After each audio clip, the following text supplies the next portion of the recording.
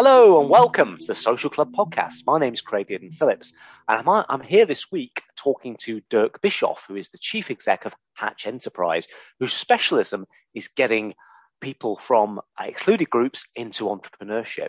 It's a fascinating conversation. Enjoy the show.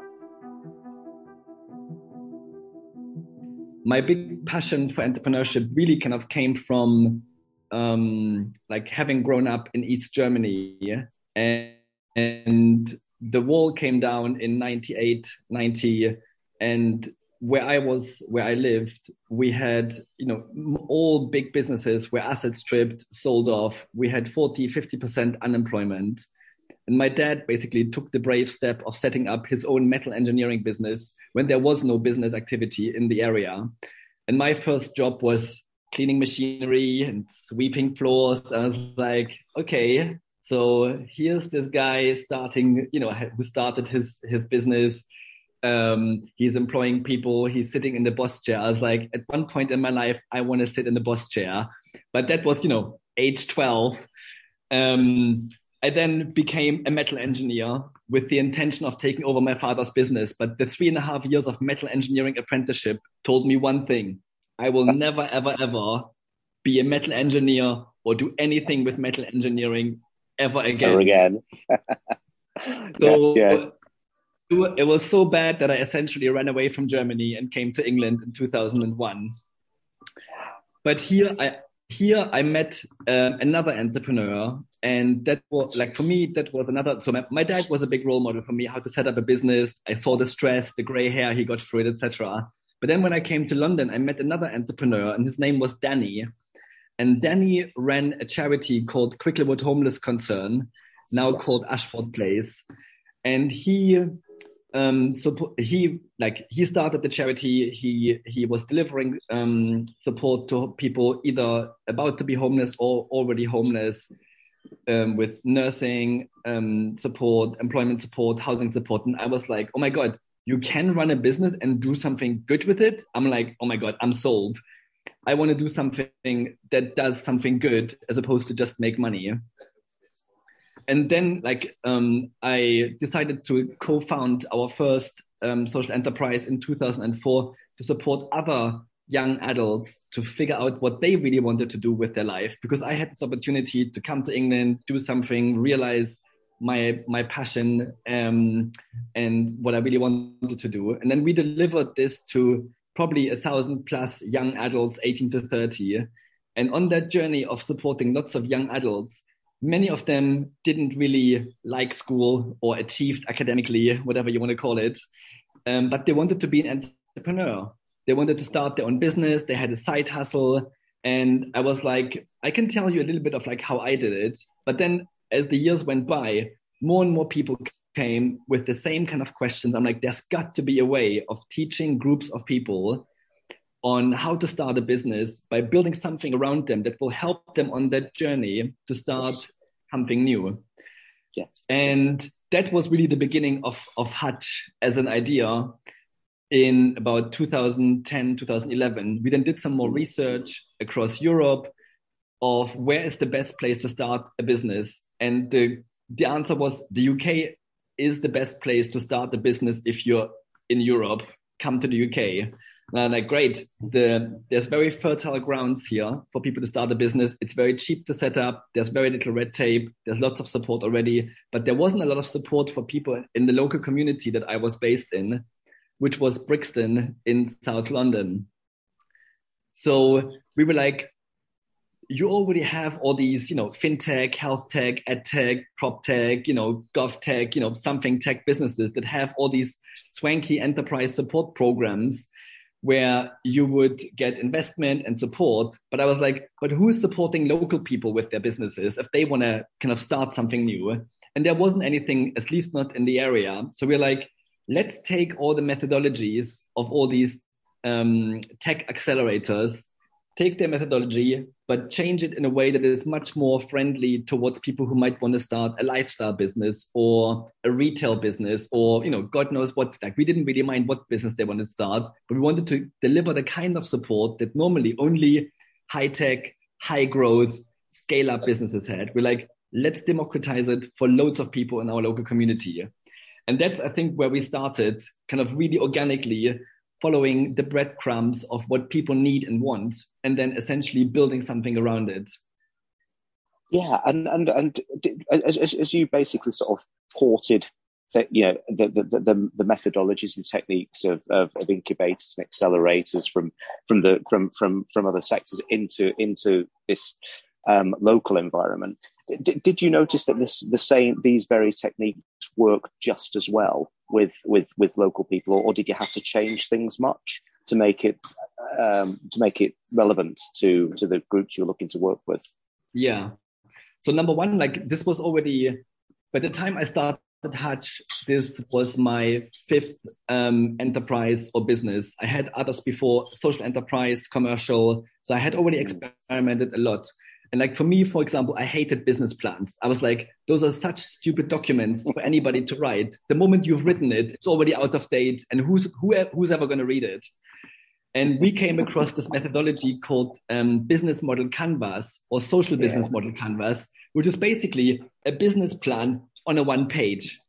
I'm like, anybody can get their head around a one pager versus a 30, 50, however long kind of business plan. So I was like, okay, let's see if we can simplify some of the things that are essential for people to get their head around on what their business is, but let's do it in a way that is going to save them time, is not going to waste them time on writing stuff, but gets them to experiment very quickly with their idea and get them to test their idea in the local market with customers, online, offline, etc.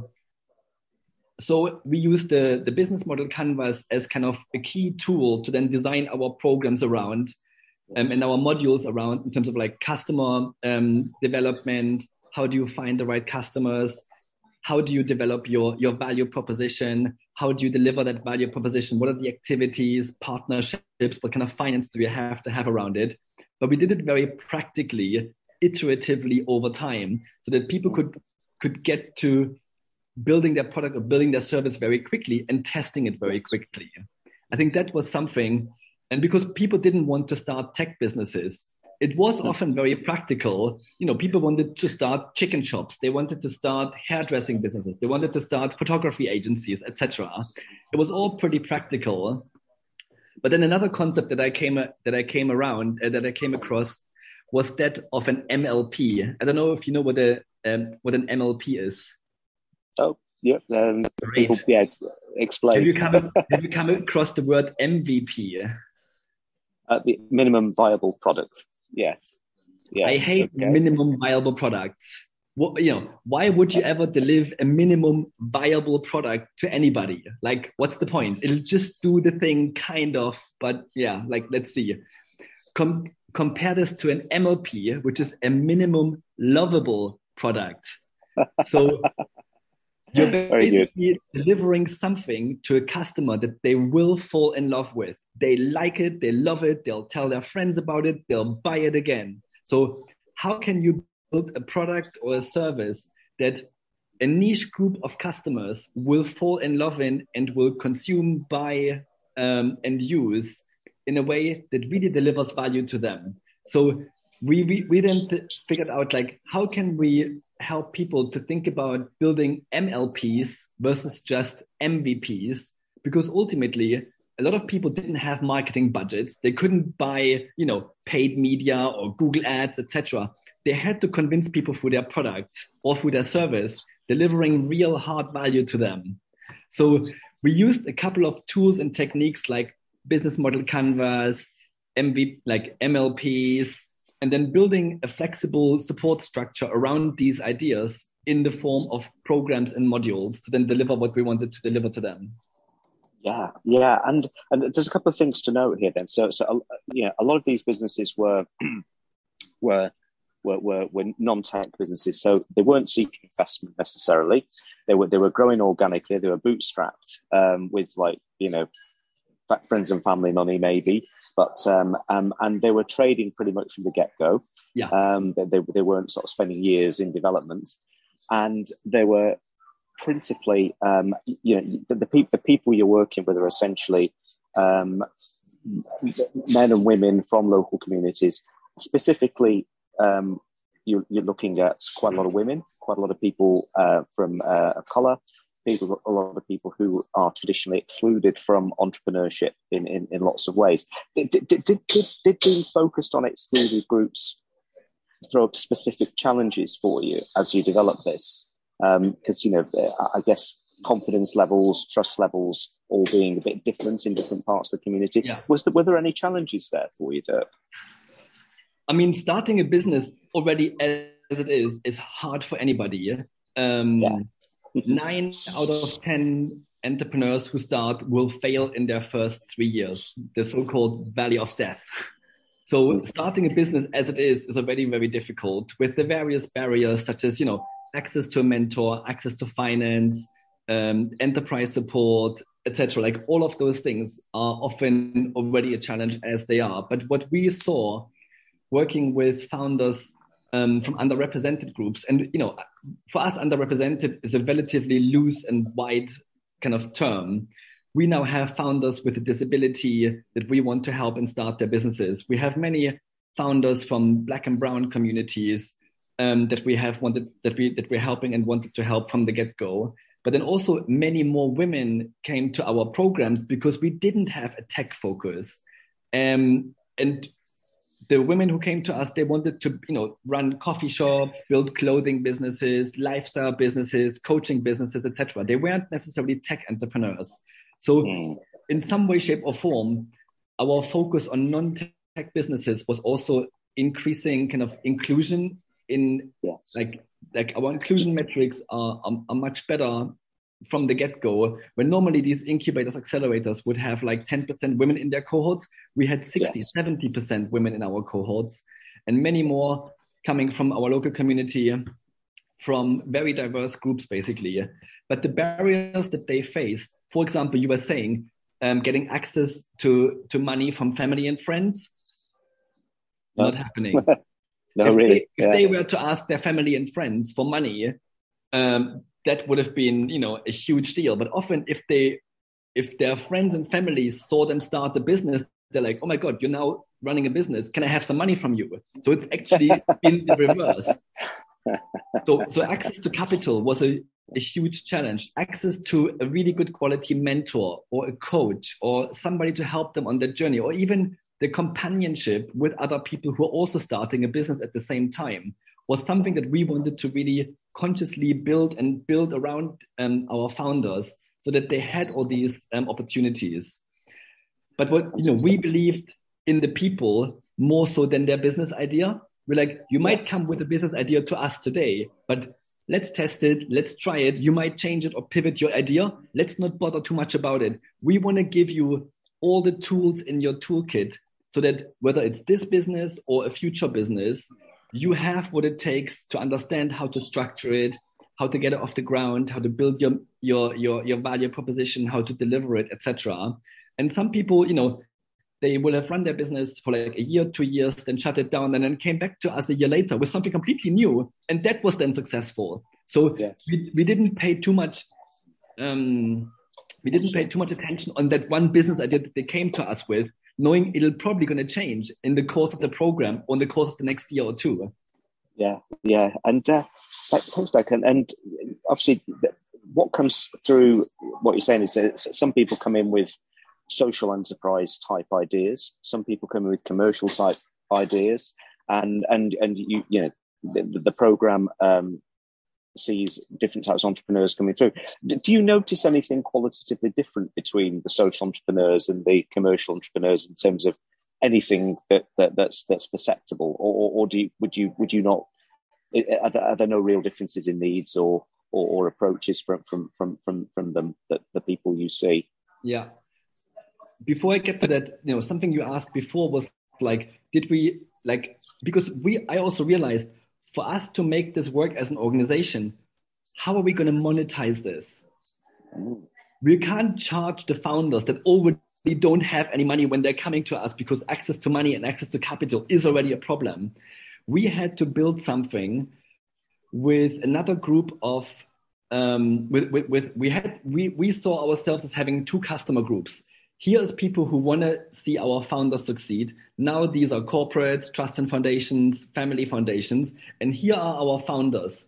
We had to build a bridge between the people who had the money and wanted to see enterprise support happening and delivering that enterprise support to the people who needed it. So for us, we also had to think about our social value proposition, knowing that we could never monetize our founders and say, oh, we'll charge you the 5K that it costs for you to be on the program. We're like, no, we'll charge you 50 quid or 100 quid just so you're a bit more serious about coming and attending and you want your value worth. So we're not delivering free programs, but they're so heavily subsidized by our corporate partners, by our trust and foundation partners.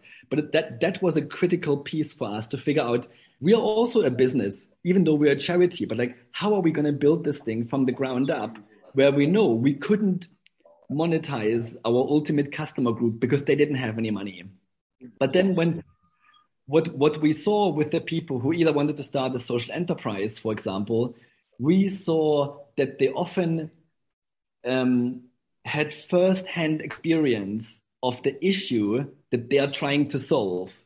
So if somebody came to us and said, "Oh, I want to solve, the youth unemployment in our local area," guess what? They were often afflicted by unemployment as a young adult or young person themselves, and they saw how bad the issue was for them personally. So often we had people with lived experience who were trying to then start these social enterprises or charities, not-for-profits, to then solve the very problem that afflicted them at some point in their life, or their friends, or their family, or people that they cared about. So that's always a bit different to the people who are setting up a commercial business. They often find a niche in the market, or they see an existing product, they want to do it better. And that's often, the best way. You don't have to reinvent anything, just make an existing thing better and then do that. So we didn't really care too much whether people came to us with a for-profit or not-for-profit business, but we knew that the programs for both groups had to be slightly different, because with our not-for-profit, social enterprise and charity founders, we wanted to deliver very, very early on a module around how do you measure your impact? How do you report your impact? What's your theory of change? How are you going to build your board? So these were all things that we're doing different to with our social founders, to our non-social founders, where it's a bit more product or service driven. Yes, gotcha. And thanks, Dirk. And something you just referred to was about the attrition rate in startups, which is 8, 9 out of 10 within a year. Does the program to an extent de-risk the enterprise? Is a success criteria for you? Well, we actually get 5 out of 10 sustainable rather than 3 out of 10 or 2 or whatever the other numbers are. Has there been a story there that's worth sharing in terms of I mean, when was it? So day before yesterday, I met one of my friends who's been helping us with our design. He did our redesign of Hutch. We used to be called One Planet Ventures at some point. He then kind of helped us bring Hutch to life through design online, etc. But we matched him up with a young female founder who was unemployed and wanted to start a design agency that specializes on infographics, because she was working with lots of young people and she's like, young people are so turned off by reading text. They just can't be bothered, skipping it by. So she basically built a business around digesting information and making it understandable more easily through infographics. So I chatted with him yesterday randomly. He was like, "Oh yeah, like Maria, we're still working together. She's now got the WHO. She's got large corporate clients. She's doing really well." And I'm like, "Oh my God, I need to check in with Maria." Because she was basically coming from an unemployed background. She was a foreigner herself, but she had this vision of I can make information more accessible using infographics. And now she built a whole design agency around that. Yeah, but in general, if I look at our Launchpad Incubator Accelerator, about 50% of people in our Launchpad actually start a business or side hustle. Of those 50% that then start, if they were to come into our incubator, around 60% are still running their business 3 years later. That's good. That's a good figure. When they get to accelerator stage, which is where they've already been at their business for, let's say, 2 to 5 years, they're already turning over, let's say, 50 to 100,000 pounds. Once they leave the accelerator, about 90% will still be around 3 years later. So this is almost flipping the statistics on its head. But we also know that we're not the only ones helping them. We see a lot of our founders actually becoming accelerator junkies, where they will hop from one program to the next one, to the next one, to the next one, because the enterprise support journey never finishes. As your business grows and scales, your needs change, your demands change, your problems change, and you want somebody to spar with and to have the right help and support as and when you need it, which then means people are always looking out for enterprise support depending on where they're at. So we just see ourselves as one of the many organizations helping and supporting founders. You're right.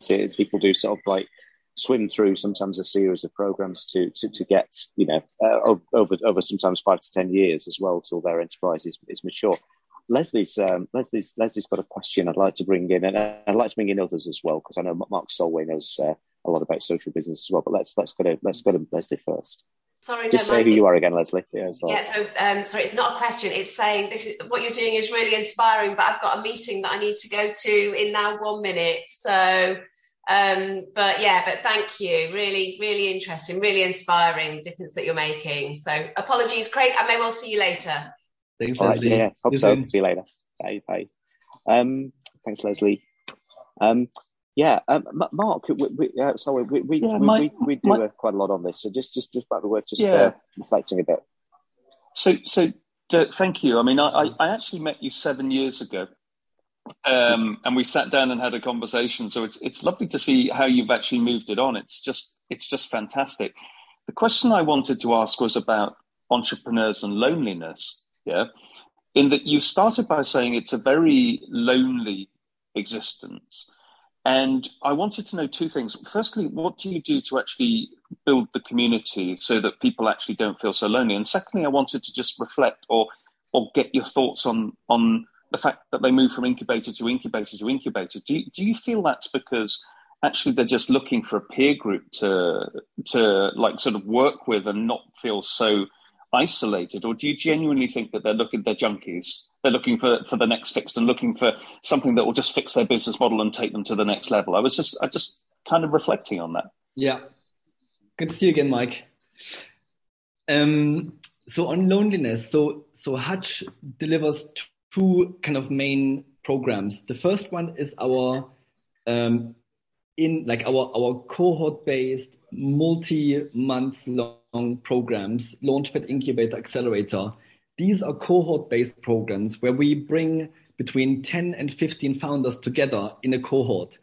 We then structure these cohorts in a way that we also then build up buddies, or we match people up to support them. So all of a sudden you then have a whole group of people that is your cohort that you can, run things past or ask questions, etc. We're also now doing much more peer-to-peer mentoring, where founders who are maybe a couple of years ahead we're now paying them to essentially mentor a founder who is much more early stage than them. And often they can still feel and understand what the headaches were at the early stages because they've been there, let's say, a year, 2 or 3 years ago. So the cohort-based support is helping with the loneliness. The peer mentoring and mentoring generally is helping with that. But then to your second question, if I just look at myself and our journey, I put myself through an accelerator to start Hutch. So I went and joined the Young Foundation Accelerator in 2013.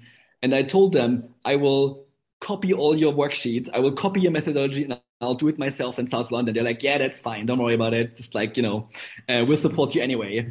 But then as we started with 3 people, then we were 5, then 10, then 12, and now we're almost 30 people. And our challenges have evolved over time. So I always needed to find, different mentors, different coaches. We tried a couple of enterprise programs ourselves that I sent one of our team members on, because your headaches and your challenges evolve over time. So what might have been a good program at the very beginning might then no longer be a good program for you 2 or 3 years down the line, because your challenges have evolved. And that's why people are often jumping from one program to another to another. In addition, some programs, for example, are delivering maybe less practical support, but they're very prestigious. For example, I don't know, like EY Enterprise of the Year program, or like something where they connect them to loads of other really famous people, etc. You can get a lot of PR and good news stories from this, but maybe not so much on the practical enterprise support. I'm just making it up at the moment. So different programs deliver different value propositions to the founders, and often they will have to figure out, do I have a marketing problem? Do I have just like a general business, challenge that I need help solving marketing, comms, operations, finance, etc. I want somebody who delivers all of that. Or is it just that I want to take part in something because of the prestige that comes with it, and I just want the PR from it? So different programs for different times, for different stages, different problems, basically. But if I look at this then from a sectoral perspective, we're not making it easy for the founders to then have to jump from one program to next one, to next one, to next one, because they're often already very time poor. And we're making them more time poor trying to find the right program versus collaborating more within the enterprise support ecosystem and saying, hey, we should all work more closely together, because when somebody leaves with us, maybe they want to do something else in the next year that is more relevant to them, or somebody finishes with somebody else, they might then come to us. But there isn't that collaboration yet in the sector, which for me is something that we're now starting to address, at least with social enterprises, having built a group of enterprise support organizations who are now coming together and talking and figuring out what programs we could be doing together, just to solve the challenge of founders having to jump ship ever so often and not knowing where to jump to next to get their next set of challenges solved. That's so exciting, Dirk. Thank you, because then you've got a viral way that people can access help and help grow their business, and that's really exciting. Thank you so much. Yeah, we're only just at the beginning of that. Yeah, because with the social enterprise, we've got the school, there's Unlimited, and I guess in some ways, I can imagine there being quite a nice pathway for certain organisations through, well, if not through all of them, but if it's if the pathway is eased for some people, it would be certainly better, and so on as well. And at the moment, I guess those institutions developed largely separately. Has that been how it's felt? But now we're bringing them together. So Unlimited, SSE, and many others, we are now coming together in something called the Collective Leadership Group, which is anybody who does social enterprise support, social sector leadership work, enterprise support, social enterprise support or social sector leadership development. We're now about 40 organizations who are talking together, who are trying to figure out how to solve the enterprise support challenges a bit more collectively versus everybody on their own and everybody against everybody, which again also isn't very helpful. Definitely not. No, that's good. And I've got a question about, because quite a lot of the organisations I deal with in my day to day, they have kind of a stable of services or products or offerings which are quite long standing. They wish to innovate, and they've got decent innovative people within their organisations, but they don't particularly have the space or the program within the organisation to actually hive off innovative work and develop it separately. Have you worked with organisations on those kind of things? Because there's I think I've seen Crisis, for example, setting up an innovation studio. I know Bernardo's got something they're doing. I wondered whether there might be scope for Hatch to work with some of the organisations in the sector that have entrepreneurs kind of within them, but don't really have the means to support and nurture them, and whether that's a potential angle for for entrepreneurship support for Hatch or not? It occurred to me as a thought, because I have a lot of these conversations with people who want to develop something. You're probably referring to intrapreneurs. Yes, I think I am. Yes, to a degree. And we've looked at intrapreneurs in larger businesses, but we've also then talked with people who are doing this as their full-time gig with their organizations. And it's very different to develop intrapreneurs, because if you're developing something from within, you need to have a conducive, supportive environment where people can actually run with such ideas, and they're given the remit, the budget, the support, the headspace to do these things, as opposed to making it part of their day-to-day job, or on top of their day-to-day job, which then obviously doesn't work, because if they're having to deliver, their work and then be innovative, that often doesn't work so well if they then don't have the time, space, energy. So I've talked to quite a few organizations who are doing this, and the challenges to work with intrapreneurs seemed different and harder and not as aligned to what we wanted to do. So we generally we're not touching it. It's not our gig. It's not your gig. Yeah, got it. And in terms of the future, when we spoke offline a few weeks ago, there was, there's been a lot of growth within Hatch, in that the pandemic taught you that you didn't just have to work in Brixton, you could work in Brisbane as well. What's the direction of travel for you now that the model can be delivered globally? So we've been quite cautious around growth for a long time, where we didn't want to expand too quickly. So we started in Loughborough Junction, then we delivered across Lambeth, then from Lambeth across Southwark, then from Southwark across South London, then from South London across London. And then came the pandemic. And because we were no longer able to run in-person programs in physical spaces with people meeting in these physical spaces, we had to digitize all our program activities, Launchpad, Incubator, Accelerator, our events, masterclasses, etc., within a very short space of time.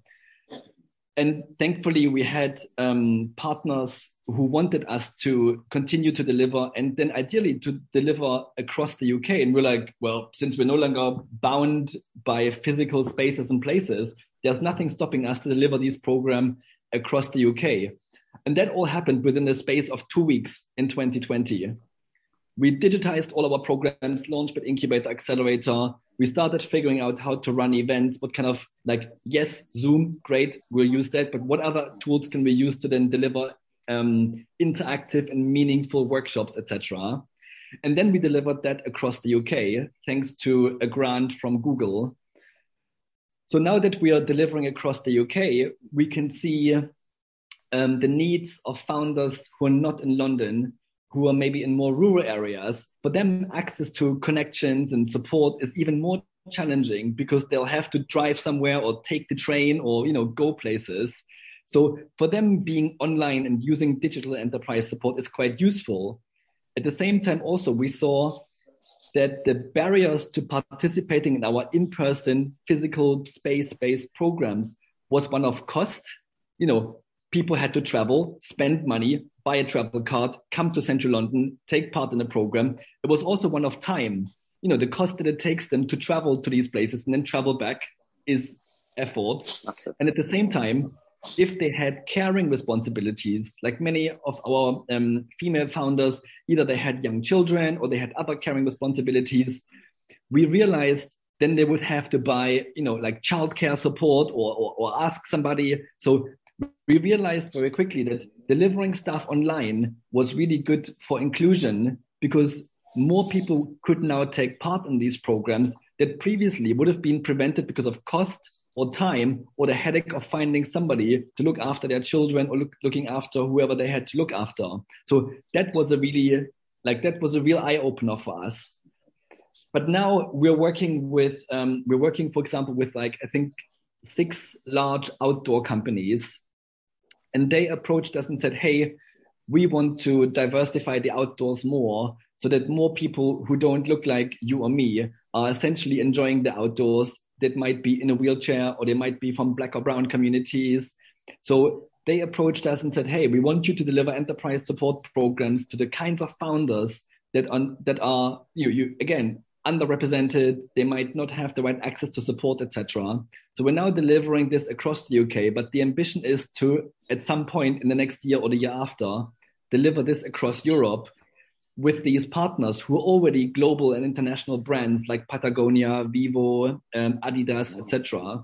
So we're now testing and piloting a very niche, sector-specific, industry-specific program, which we've never done before, with a group of corporate partners who said, we'll give you money for the pilot for the UK, but ideally, we want you to deliver across Europe.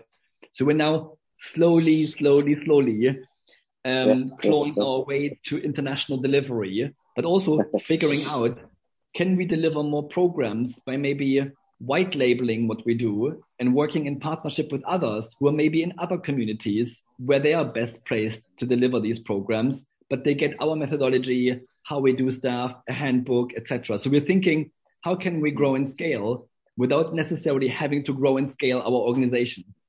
It's a headache. It is, and I guess you can test. You're testing bit by bit what will work, what will work in different domains, what will work in different formats, and you're learning bit by bit as you go. And it struck me that when you were talking earlier, though, that the particular facets of the model are that you've got a bunch of people over here who want to see excluded entrepreneurs thrive, and then you've got the need group. So you've got a really good collection of companies, trusts and foundations, and so on the one side, supplying the if you like the capital for you to run Hatch. Do they also supply any kind of venture capital to the entrepreneurs, or do they have to go and find that themselves if they're looking for it? So because I knew that access to support and access to capital were one of the main challenges for any founder. And we knew this already from the get-go. So when I look back at our impact report of 2015, 2016, it said in there, Hatch is launching its Hatch Fund in 2017. Stay tuned. It took us 5 more years to actually do it. So this year, we're launching our fund where we're delivering the enterprise support on one side, but we're also delivering the capital together alongside the enterprise support, because we know that underrepresented founders are often over-mentored and underfunded. Yeah. So we wanted to start delivering really patient, flexible capital in the form of grants or more patient finance, like repayable grants or 0% loans and other types of finance over time. But often we're the first people who are trusting them with money that isn't their own, that they haven't bootstrapped, that they haven't got from selling their products or services. And we want to use this model to now say, okay, we'll give you half of the money that you need. Go and find money somewhere else to make up all the money that you need, but we'll give you money first. And then you can go to somebody else knowing that the hat is no longer empty. Yeah? Yes, so, yeah. So you're the first check, that they sign, that they receive, but it's conditional on them finding someone else who will match. Currently we're basically delivering money in the form of grants to almost everybody who's going through our programs. Depending on if they're going through a launchpad, they just get a little bit to test the idea. If they're already starting and growing, they get a bit more. If they're scaling, they get a bit more. And we then introduce them to the right people who then also we think could invest in them, could work with them alongside ourselves. So, but again, this is still so new for us. This is a whole new world that's now opening up of building relationships with investors, with trusts and foundations, with family offices who want to do the support, like who want to give money, but they don't know where or how to or to who. So we're like, we already know these people. We've worked with them for a number of months. We know their business plans, their financial needs. We know their financial kind of like their structures. Why don't you give us the money so that we can give it to them and they can go on their own journey and find more money to then grow and scale their businesses?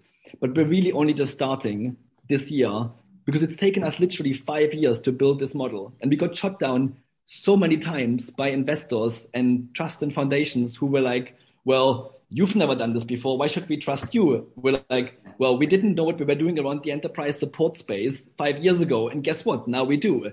Maybe a little bit of trust, a little bit of risk capital on the line for us to just test and try something. And it was a corporate partner who gave us money first. How good is that? Interesting. Yeah.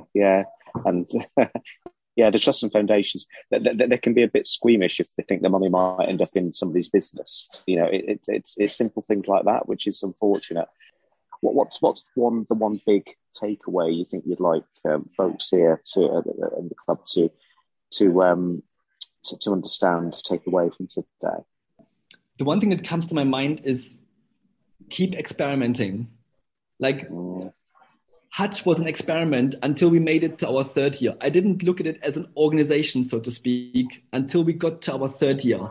So we were always experimenting and trying this and trying that and learning from it, etc. And that over time then helped us to develop our methodology around enterprise support. But now we're experimenting with a fund, we're experimenting with this. But now we brought this whole culture of experimentation inside of ourselves, where we allow people to also experiment with their own businesses, what's also working for us, which we know sometimes we will lose them because their own business will grow and scale, but it's fine. So yeah, for us, keep experimenting, keep trying stuff out. That's a really, really good message, because I think a lot of us are in that kind of trial and error mode at the moment with various things we're doing, and I think that's a very, very powerful and resonant message, certainly for me, but probably for others as well. So, Dirk, thanks so much for your time today. It's been brilliant having you with us. I'm looking forward to visiting you at some point in the not too distant future down in Southwark, as it now is, and continuing the conversation. Really impressed with everything you've done and are continuing to do, and it's brilliant to have you with us.